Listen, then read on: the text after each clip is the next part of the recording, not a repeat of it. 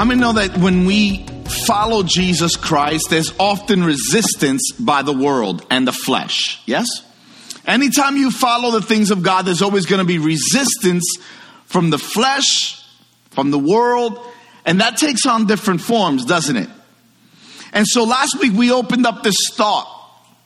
We opened up this thought about how Jesus was in the temple and he was teaching, and we remember that when they came back and they found Jesus, he was in the temple teaching, and they said, I'm about the Father's business.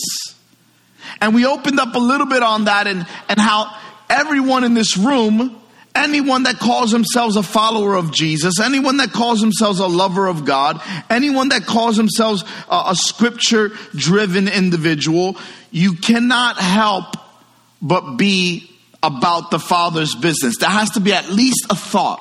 Is that right? It has to be a thought. Because we live in a world that's a constant thrust toward wanting to live for the flesh. We live in a world that's in a constant thrust, wanting to live in the ways that our mind and our pride and our upbringing. How many know that our upbringing sometimes wasn't the most godliest upbringing sometimes? Yeah. Many of you. We have this upbringing, and so we have this taught. Even those of us that grew up in Christian homes, you know that sometimes things in the outside didn't quite look like it was at home. And so sometimes people talk more about Jesus in this space than in your home space. And there's a contradiction of terms here, isn't there? But the truth is that there's not a single one of us that should be about our own business, but we should instead be about the Father's business. So we opened up a little bit about that last week. So if you would allow me just a moment, I want to take a 90-second and recap a little bit about what we talked about last week so we can pick up where we left off. We talked about TGIF, which stands for what? Thank God I'm forgiven, right? Or thank God I'm found. Some of you are like, no, I prefer Friday. I prefer being Friday and then found. And that's okay, you know, I get that. But we as believers have to focus on the idea that we are doing what we're doing because we're found. We love Jesus because we're found. We love and we share Jesus because we're found. We worship and we give and we serve because we're found. Thank God I'm found. And there's no using God's name in vain here. We thank God that we're found. So we find out that as we process through our faith, we also find out that there's a dramatic difference between seeing people as redeemable as opposed to having to ream people. Right? It's very easy to be, when we start to see it as, you know, we are redeemed people, then God can help redeem others. Instead, our religiosity calls us to want to ream people, not redeem them. We want to beat them over and say, hey, you're doing it wrong. Who's to say? People work out their salvation, right? People work it out a little differently. People don't worship God just like you. People don't read just like you, just like people don't learn just like you. Now, let me ask you this question. How many of you are physical learners? You like physical, visual instruments to help you learn? Raise your hand if that's you. You're visual learners. Yeah? I believe there's what's the term? Kinesthetic people. And then so there's other people that you prefer. You're logical and you can see it in your mind. How many learn that way by just seeing it? You see it in your mind that way. See, it's very different, right? Some have to see it with their physical eyes. Others have to see it in their own mind. And then there's other people who just learn and then you know how they learn. You say something and they can repeat it and they can learn it and they'll know it the rest of their lives. So there's all different kinds of people who learn that way. You know what? There's also multiple different ways to present the gospel. And so we have to realize that as a church, we must do everything in our power to redeem people and do every facet of ministry that we can to glorify Jesus. Is that right? Yeah. So when we follow Jesus, I talked about a couple of things. There were 4 points, but we only covered 2 last week because we'll come back this week and do the other 2. The first one, I don't know how many of you remember it, but your desire and ability to work are a part of God working in you. You remember that? Everything that we do is because God's working in us already. We talked about how work has always been a part of God's plan for our lives. We talked about how be still and know that I am God doesn't mean you sit around doing nothing. How many interpreted that before? Some of you even use that as a scripture not to do anything. The Lord told me. It's very easy for the Lord to tell you, be still and know that I am God, but that's not what that means. It means still your heart so you can hear him. It means don't be so preoccupied with the things of this world that it clutters your mind and it brings something of clouding of judgment. God is saying, be still and focus on me and know that I am God. Not be still and do jack until Jesus comes. Come on, that's not what that means. Right? The kingdom of God is about work. It's about doing God's work. Yes, but we never forget the Lord of the work. We can't get so busy in the work of the Lord that we forget the Lord of the work. Right? So we talked about 2 facts about the will of God. The will of God is not perfected. It is not perfected in us by our own works and efforts. Right? It's perfected through what? It's perfected through God himself. So your ability to follow God is not determined by just you. It's determined by how God works in and through you. So the second thought is this. You must realize that work is your duty, and it is our duty. It is all of our duties, and God commands us to be obedient. So that's in a nutshell what we talked about last week. Was that good? Was that good, concise? Was that all right? Yeah. Did I put that in the caps? Y'all quiet this morning. I'm going to preach longer till I hear you say amen or something. Y'all seriously need to get past this turkey thing. I'm serious. All right. So the second thought, you must realize that work is our duty. Here's the third thought as we begin this morning's part 2 of the Father's business. Here's number 3 that I want to bring to you. For those of you that are doing life groups and things, this is where we're picking up this week. You must realize that God is your employer. As followers of Jesus Christ, he's the one that we're trying to please.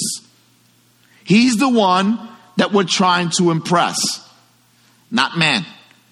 So when I preach to you, my job is not to impress you. My job is to impress upon you.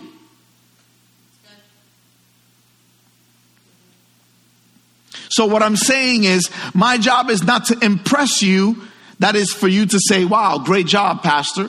While I appreciate those, and I honestly, whenever you guys encourage me, I honestly believe it and thank you. And I thank you so much for those encouragements. But I don't do what I do to impress you. I do what I have to do because God has called me to impress upon you these scriptures, these thoughts. And my prayer is that you join the life group. You join one of these wonderful groups that are happening. You'll hear more about that in the next few weeks because each one of you, some of you are running groups and you are blown out your mind. I've been talking to people this past week and I've been talking to people who've been saying, man, I'm so glad we started these groups up again. We're meeting in homes. We're meeting and we're talking and we're hearing God's word and we're talking about God's word and we're eating food. God and food, food and God. There's a reason why fellowship is good. You see, when we realize that God is our employer, we realize that when we are unfocused on the world, we only get worldly rewards. When we're focused on the world, we only get worldly rewards. But when we're focused on the Father, he remains to be perfect and he will bring perfection through the process. How many are a work in progress? Who's a work in progress? Raise your hand. Some of you are pointing at your spouse, your neighbor right now. That's okay. Some of you are like, you think you're raising your hand, but really you're doing this. Right? We've all been there. God is our employer and he is our focus. Amen. So the Bible stresses something. Can I tell you what the Bible stresses?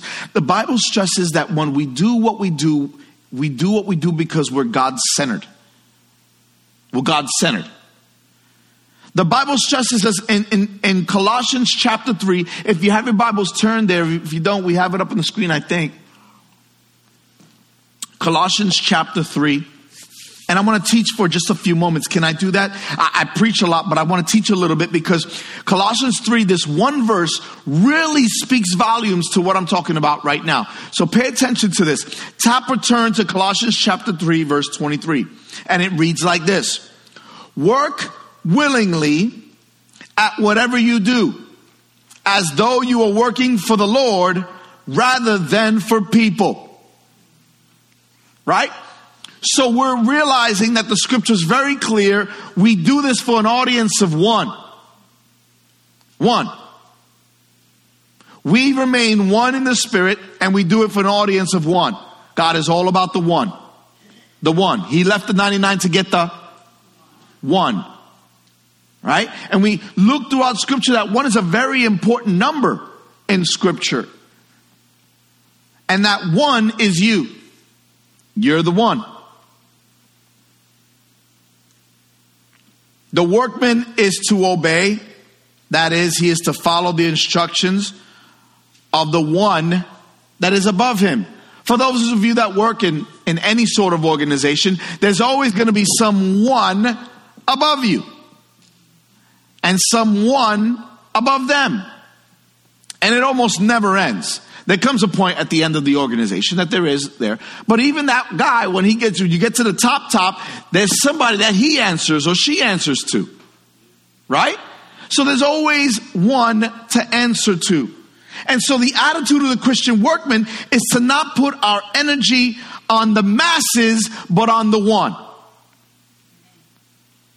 When we start realizing that God is our employer, we serve differently. We give differently. We honor differently.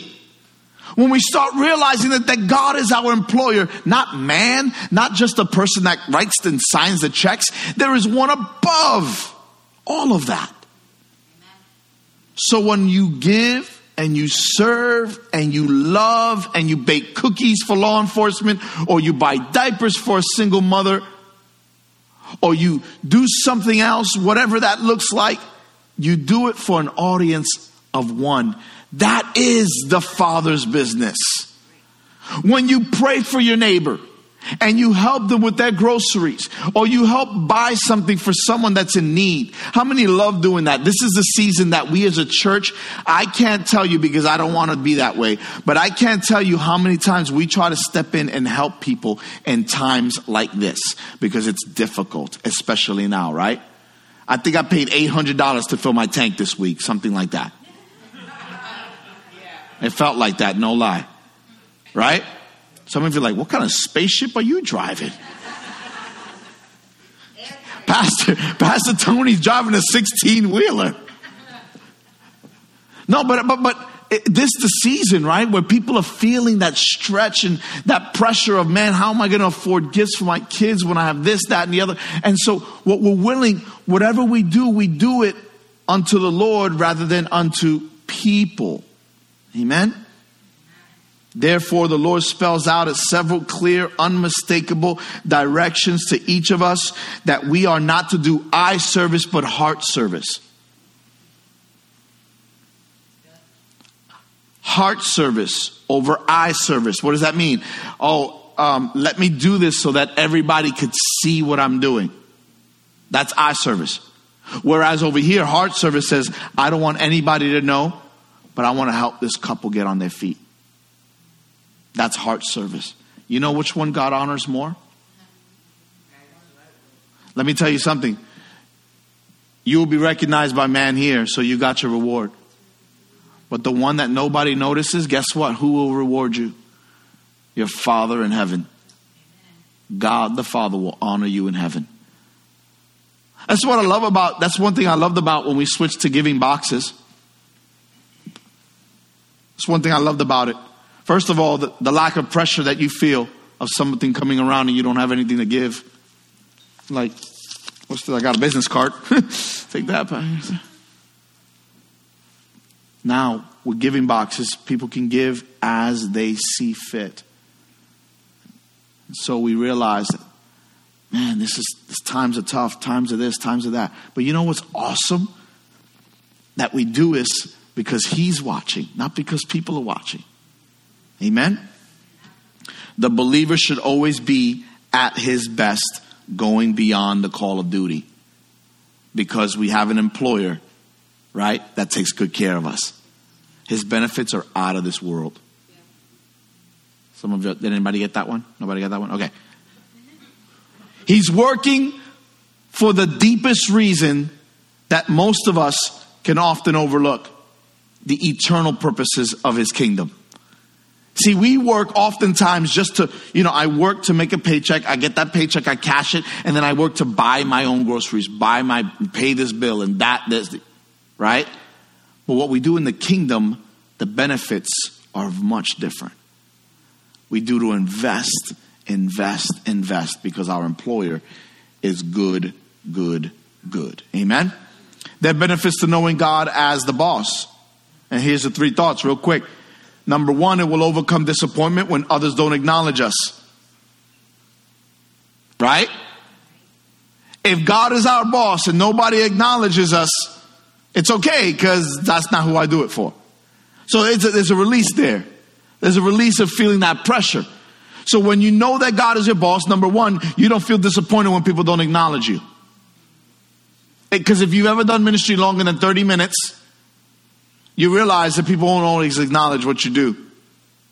Hello? I thought I'd get some amens on that one. Hello? I'm going to wait.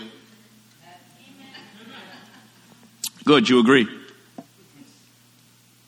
So when God is our boss, we're not disappointed when people don't acknowledge us. Number 2, it'll give you comfort in what we do well, knowing that God knows and cares. So we do it with our heart, and when we do it with our heart, something different transpires. How many of you have ever given physically something that you were reluctant to do? Come on, be honest. You were reluctant. You were like, I don't know if this person deserves it, but I'm going to do it anyway. And you're like, I don't know that I should. They don't deserve it. But then how many of you have ever given because you just know in your heart this is the right thing to do? Which one feels better? The heart one, right? Because you're in it. You're all about it. And so your emotions attached to that giving. And when you know that God honors the giver, the cheerful giver, not just monetarily. Understand, this is not about money. You realize that? Money is just a part of the big picture. But when you give of your time, your effort, your energy, whatever that looks like, your mind, your money, your minutes, all those things that you give, those things are what makes you as a person, right? And so when Jesus Christ is the one that you're doing it for, it means something different. The Father's business is something so much more. Is this helping anybody? Right? So the first one is, I'm not going to flip out when someone doesn't acknowledge me. Number 2, I'm not going to be disappointed because he knows my heart and my deeds and my needs. Right? And the third thing, it'll encourage you to be faithful to the work of God no matter what the conditions are. Right? So we got a chance to go to, a couple of years ago, we got a chance to go to Philadelphia. We got a chance to go to Philadelphia, and a team of us went, and we got to go to Kensington. Tina, you remember that? Come on, we went out to Kensington. Not many people cheer for going to Kensington. I'm going to be honest. The people in Kensington are not cheering because they're in Kensington. But we went there and we said we want to help out Philadelphia Dream Center, which is an amazing ministry. Right? And we said, we want to help them out. We want to bless them. We picked them up as sponsors. We picked them up as missions, and we give to them every month. And let me tell you something. When we went there, can I tell you something? You better have God as your employer. Because there are times that the conditions of what you do not always line up with what you do every week. And when we went there, and we literally are handing out sandwiches in the street, 3 feet from you, there's a guy passed out, putting a needle in his arm.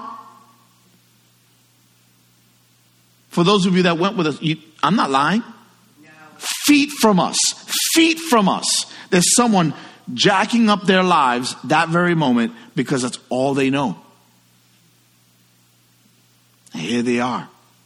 Those conditions are not like the conditions you're sitting in right now. You got nice heat. How many got nice heat going on? Got a comfortable chair? Is that good? Is that good? Is the temperature? We can put the fans on if we need to. Nice conditions, right? We can do that. That's nice conditions. That's great. But guess what? There are people right now, like when my wife and I went on a mission trip to Venezuela. We went to Venezuela, and out there, they didn't have comfortable seats. You know what they had? Lawn chairs in the sanctuary. Plastic lawn chairs. That was their sanctuary seating. The conditions were different. They didn't have PowerPoint. They just pointed with power. That's all they did. They didn't have a big sound system. They had an acoustic guy playing on the guitar. One guy. Multiple people. And you know what I looked around and saw? People giving their lives to Jesus. Why? Their conditions weren't perfect. But if that's what it takes for you to worship, then you don't understand what worship is. Period. I say that in love, but I say that in honesty. If you need the right conditions to worship, it's not worship. If you need to know everything God is doing to worship, your mindset is wrong. I don't always understand everything God is doing, but that still doesn't stop me from worshiping. Come on. Am I getting an amen out here? The conditions are not always going to be right. So when we acknowledge Jesus Christ as our boss, when we acknowledge God as our Savior, and we're doing it to Him, the conditions don't matter. Because you're about the Father's business. Come on. You're about the Father's business. So here's number 4. That's 3, and here's 4. You ready? Who's ready for number 4? You must realize what is the work of God for the believer. Let me explain more through this verse. Matthew 28:18 through 20. Here's the work of God. Here's what we are called to do. It's real simple. Real simple. Follow me on this. Matthew 28:18 to 20. Jesus came and told his disciples this: I have been given all authority. Come on, somebody. All authority in heaven and on earth. Therefore, go make disciples of all nations, baptizing them in the name of the Father and of the Son and of the Holy Spirit. Teach these new disciples to obey all the commands I have given you. And be sure of this, I am with you even to the end of the age. I think Jesus was trying to say here's something pretty important. Because when he said, baptize them, and then he said, teach them to be these new disciples to obey, and then he says, I'm with you, meaning there's going to be tough times when you're teaching people. They're not going to do what you say to do all the time. Right? How many of you had children that the first time you told them clean their room, they always did it? Anybody? Some of you are laughing like hysterically right now. Right?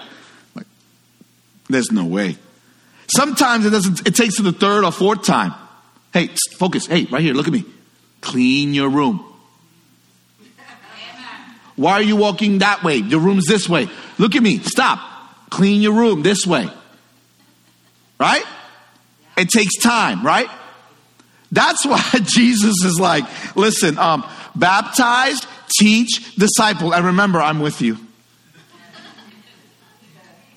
Because you're going to need it. Right? You know what I'm talking about? Some of you never seen scripture like that, but welcome to my brain. Welcome to my brain. He's with you. He's with you even to the end of the age. So here's our job description. Are you ready? To be about the Father's business, number 1, we ought to evangelize the lost. We have to evangelize the lost.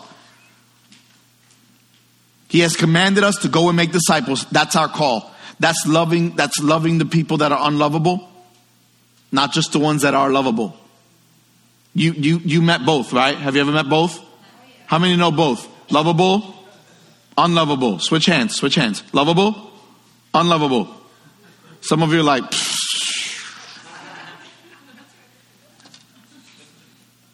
right? He's called us to love everyone. That doesn't always mean you like them, but you got to love them. Some of you know what I'm talking about, right? Some of y'all you had Thanksgiving with some of them. So watch this. So we called to evangelize. That was subtle, wasn't it? Subtle as a brick. Our mindset should be that of Christ, to seek and save that which was lost. Luke 19:10. Seek and save, seek and save, seek and save. That's evangelizing the lost. Number 2, baptize the convert. Someone says, I want to know Jesus. You lead them to Jesus. No, come to church. You want to know Jesus? Great. Come to church with me on Sunday. I'm going to pick you up and pastor's going to tell you everything you need to know. No. You don't know. Tomorrow's not promised. You need to learn how to stop for a moment, shut everything out and say, this is the most important moment of your life. And you sit down with them and you say, here's what you need to know. Jesus came and he died for you. He died for your sins and he died for mine. If you acknowledge him as the one and only person that can forgive you of your sins, let's pray together right now. Hello? I cannot tell you how many thousands of people my wife and I in our ministry life have led together to the Lord. I can't tell you that number because I don't even know it. I don't know that. And that's not to boast. That's because we constantly blanket the opportunity to receive Jesus.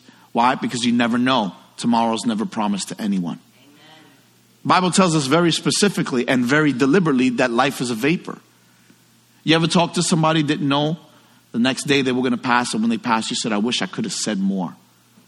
I wish I could have done more. Life is a vapor. So what he's saying is, once you get somebody and you brought somebody to Jesus, man, let me tell you something. If you bring somebody to Jesus and you're like, Pastor Tony, I come to Jesus, now I want to be baptized. Listen, we're going to do everything in our power to make that happen. It's cold right now, so a little tricky. You want to be careful and get out there and frostbite yourself, but we'll make it happen. We'll find a way. Right? Because God has called us not just to evangelize, but to baptize. Baptism is important because Christ is that essential element. There's 2 things that we do as a church all the time. And that's baptisms through the year and communion. Those are 2 very important elements. Our commitment to follow God, to follow him through the Father, Son, the Holy Spirit, and realizing that, Lord, this is what I'm supposed to do. I'm supposed to be baptized and I'm supposed to step up my life and give it to you. Amen. So we see evangelize the lost. We also see baptize the convert. The 3rd thing is teach the converts. What do? We teach the converts. Here, we drop the ball many times as a church, don't we? Sometimes we have these Bible studies and options, and sometimes we need to walk people through this a little more closely. Listen, if you brought somebody to church, don't just bring them to church and leave them at the altar and be like, hey, great, I hope everything works out for you. Pastor will take good care of you. They got a great team. No, they already entrusted you. Maybe you're a part of the process here, right? Walking them through this, making sure that they follow all the commands. Let's walk together on this. You mess up. Okay, all right, you messed up. Let's ask God for forgiveness. Let's keep the ball rolling, right? Let's keep the ball rolling. Because sanctification doesn't happen overnight. What is sanctification? It's that process that God works out the sin in our lives, in our hearts, and puts the holy things in place. And that takes time. Right? And that's why he promises this, I am with you. That's why he emphatically said this. He says, I am with you even to the end of the age. What does that mean? For the long haul. You with me? God is with you for the long haul. That's all that means. He's saying, I'm not just with you for like a little while, like, I'm on this plane ride with you. So ask me anything. But when I get to my destination, I'm going to get off and then you can't ask anything more. No, God is not saying that. He's saying, I'm with you even to the end of the age. That means that until you breathe your last breath or that person breathes their last, he's with you. He's with you. So that's why we bring people to Jesus. We teach them. And so, number 1, the great promise, I am with you. Number 2, the eternal partner, always and always to the end of the age. He's with us. So let's look at this real quickly. Matthew 17:20. You don't have enough faith, Jesus told them. I tell you the truth. If you had faith even as small as a mustard seed, you could say to this mountain, move from here to there, and it would move. Nothing would be impossible. I talked to somebody the other week, and this is where I believe God has called me to stay away from mountains cold, snow-filled mountains. I'm not called to climb mountains. I'm a Puerto Rican raised in the Bronx. I like warm things. Warm rooms. Don't like mountains. I was doing a retreat one time. I don't know if I told this story before, but I'll tell it anyway. I was out doing this convention at this camp, and get this, watch this, Montana. Can I tell you something? Montana be cold. I was up there, and I believe it was Butte, Montana.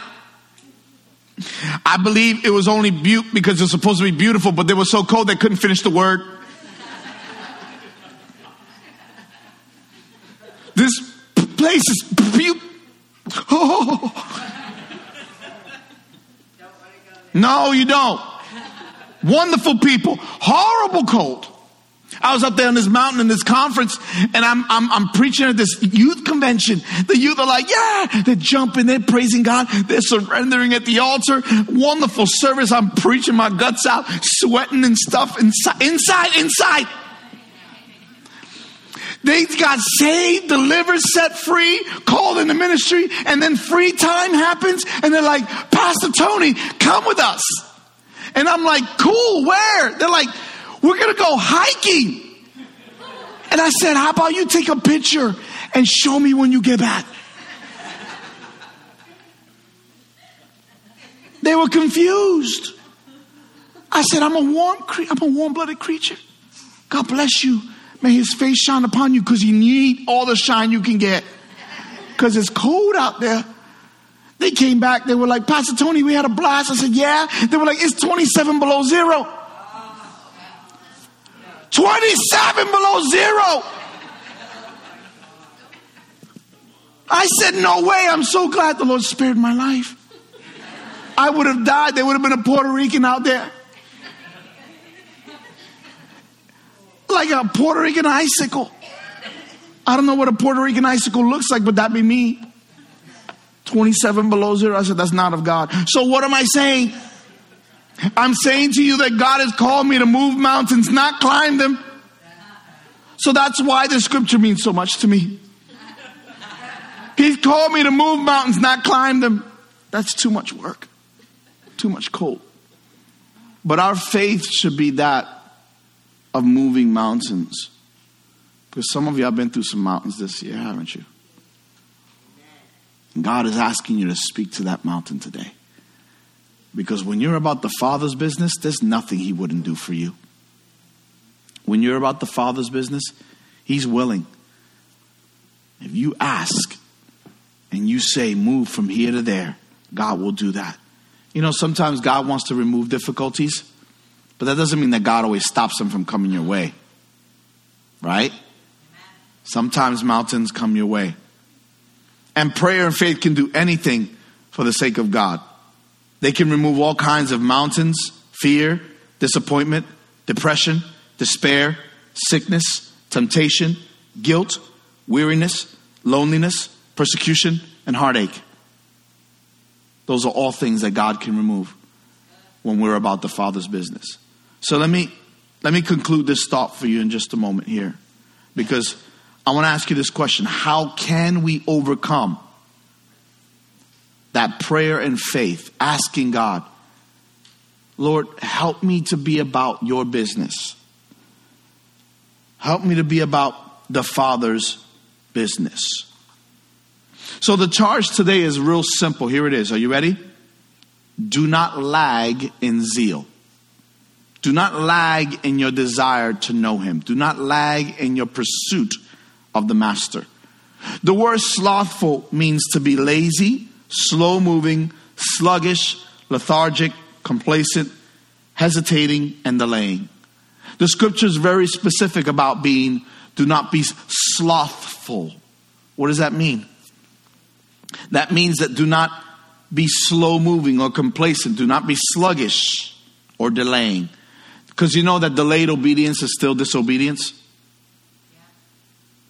Delayed obedience is still disobedience. Are you with me? Are you guys processing this?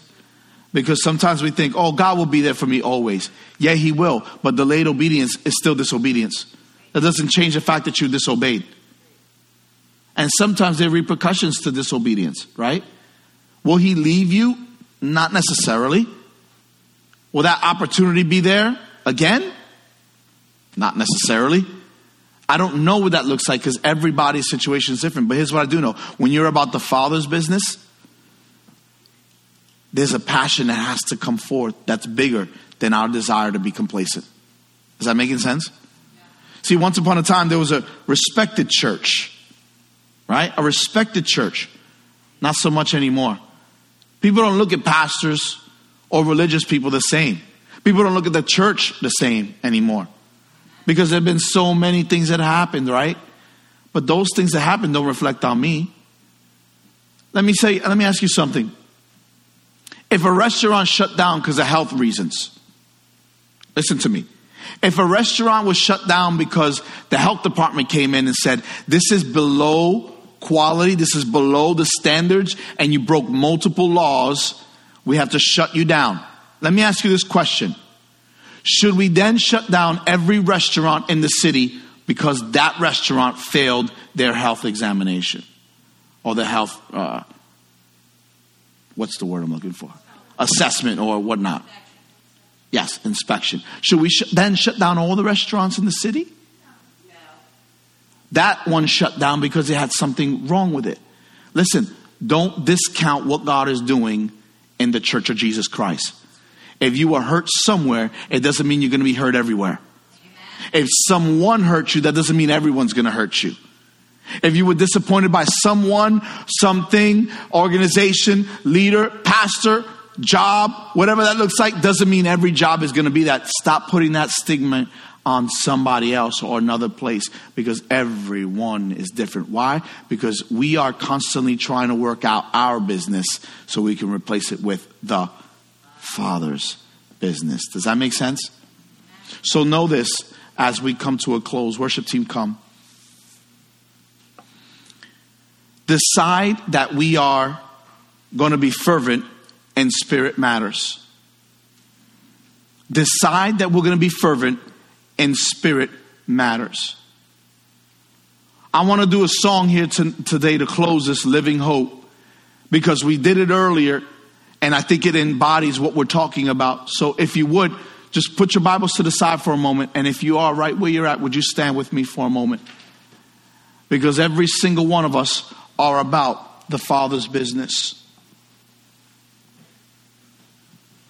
All across this room, would you stand with me for a moment? We are the Church of Jesus Christ. And unless we realize that we are the extension of hope. Look at me. Everyone look at me. You are an extension of hope to the world. We are the extension of evangelism. We are the extension of baptizing people. We're the extension of everything God wants to do in this world. The world is looking for a reason to believe. How many believe that, honestly? They're looking for a reason to have hope. They're looking for something to cling on and to cling to. And unfortunately, there's been some failures, whether it's moral failures from leaders or failures from a church or failures from this, that, and the other. And people look and go, can I trust anyone anymore? Well, listen, again, let me bring you back to one thought, and here it is. He is our boss, and He is the one we serve. And because we serve Him and He will never fail, we can continue moving forward. Because He is every bit the loving God you would ever imagine a God to be, and more. So what I'm going to ask you today is simply this. Are you willing to be about the Father's business this week? See, we're headed to a season now that is very easy to be focused on just doing. And we're doing this, we're going to that party, or we're going to this Christmas dinner, or we're doing it. And so much that we even heard earlier, our schedule is booked. It's not easy, is it? But don't try to do the work of God without being in the heart of God and letting that heart of God beat in you. Amen? let that heart of God beat in you. And when you let the heart of God beat in you, the Father's business becomes a lot easier. The work of the Lord becomes a lot easier. He's the one that we serve. So with heads bowed all across the room, heads bowed at home right now, Father, I pray in Jesus' name that you would release your living hope. Jesus, that you are the one that we strived to get to know. And because we do know you, we can focus on you alone. Yes, we serve man, but we serve man because we served you first. Yes, we love man. We love man because we loved you first. But really, you loved us first. Thank you for loving us even when we were unlovable. So today, we lean on you, our living hope, and we decide to be fervent in the matters of our spirituality, because we are more spirit man than we are physical man. We will last longer. Our spirit will be on, will go, our soul will be forever. Our spirit will strive with man for only so long, but with you, our spirit will live forever. So help us to focus on the matters that really matter and have eternal value. It is in the name of Jesus we pray.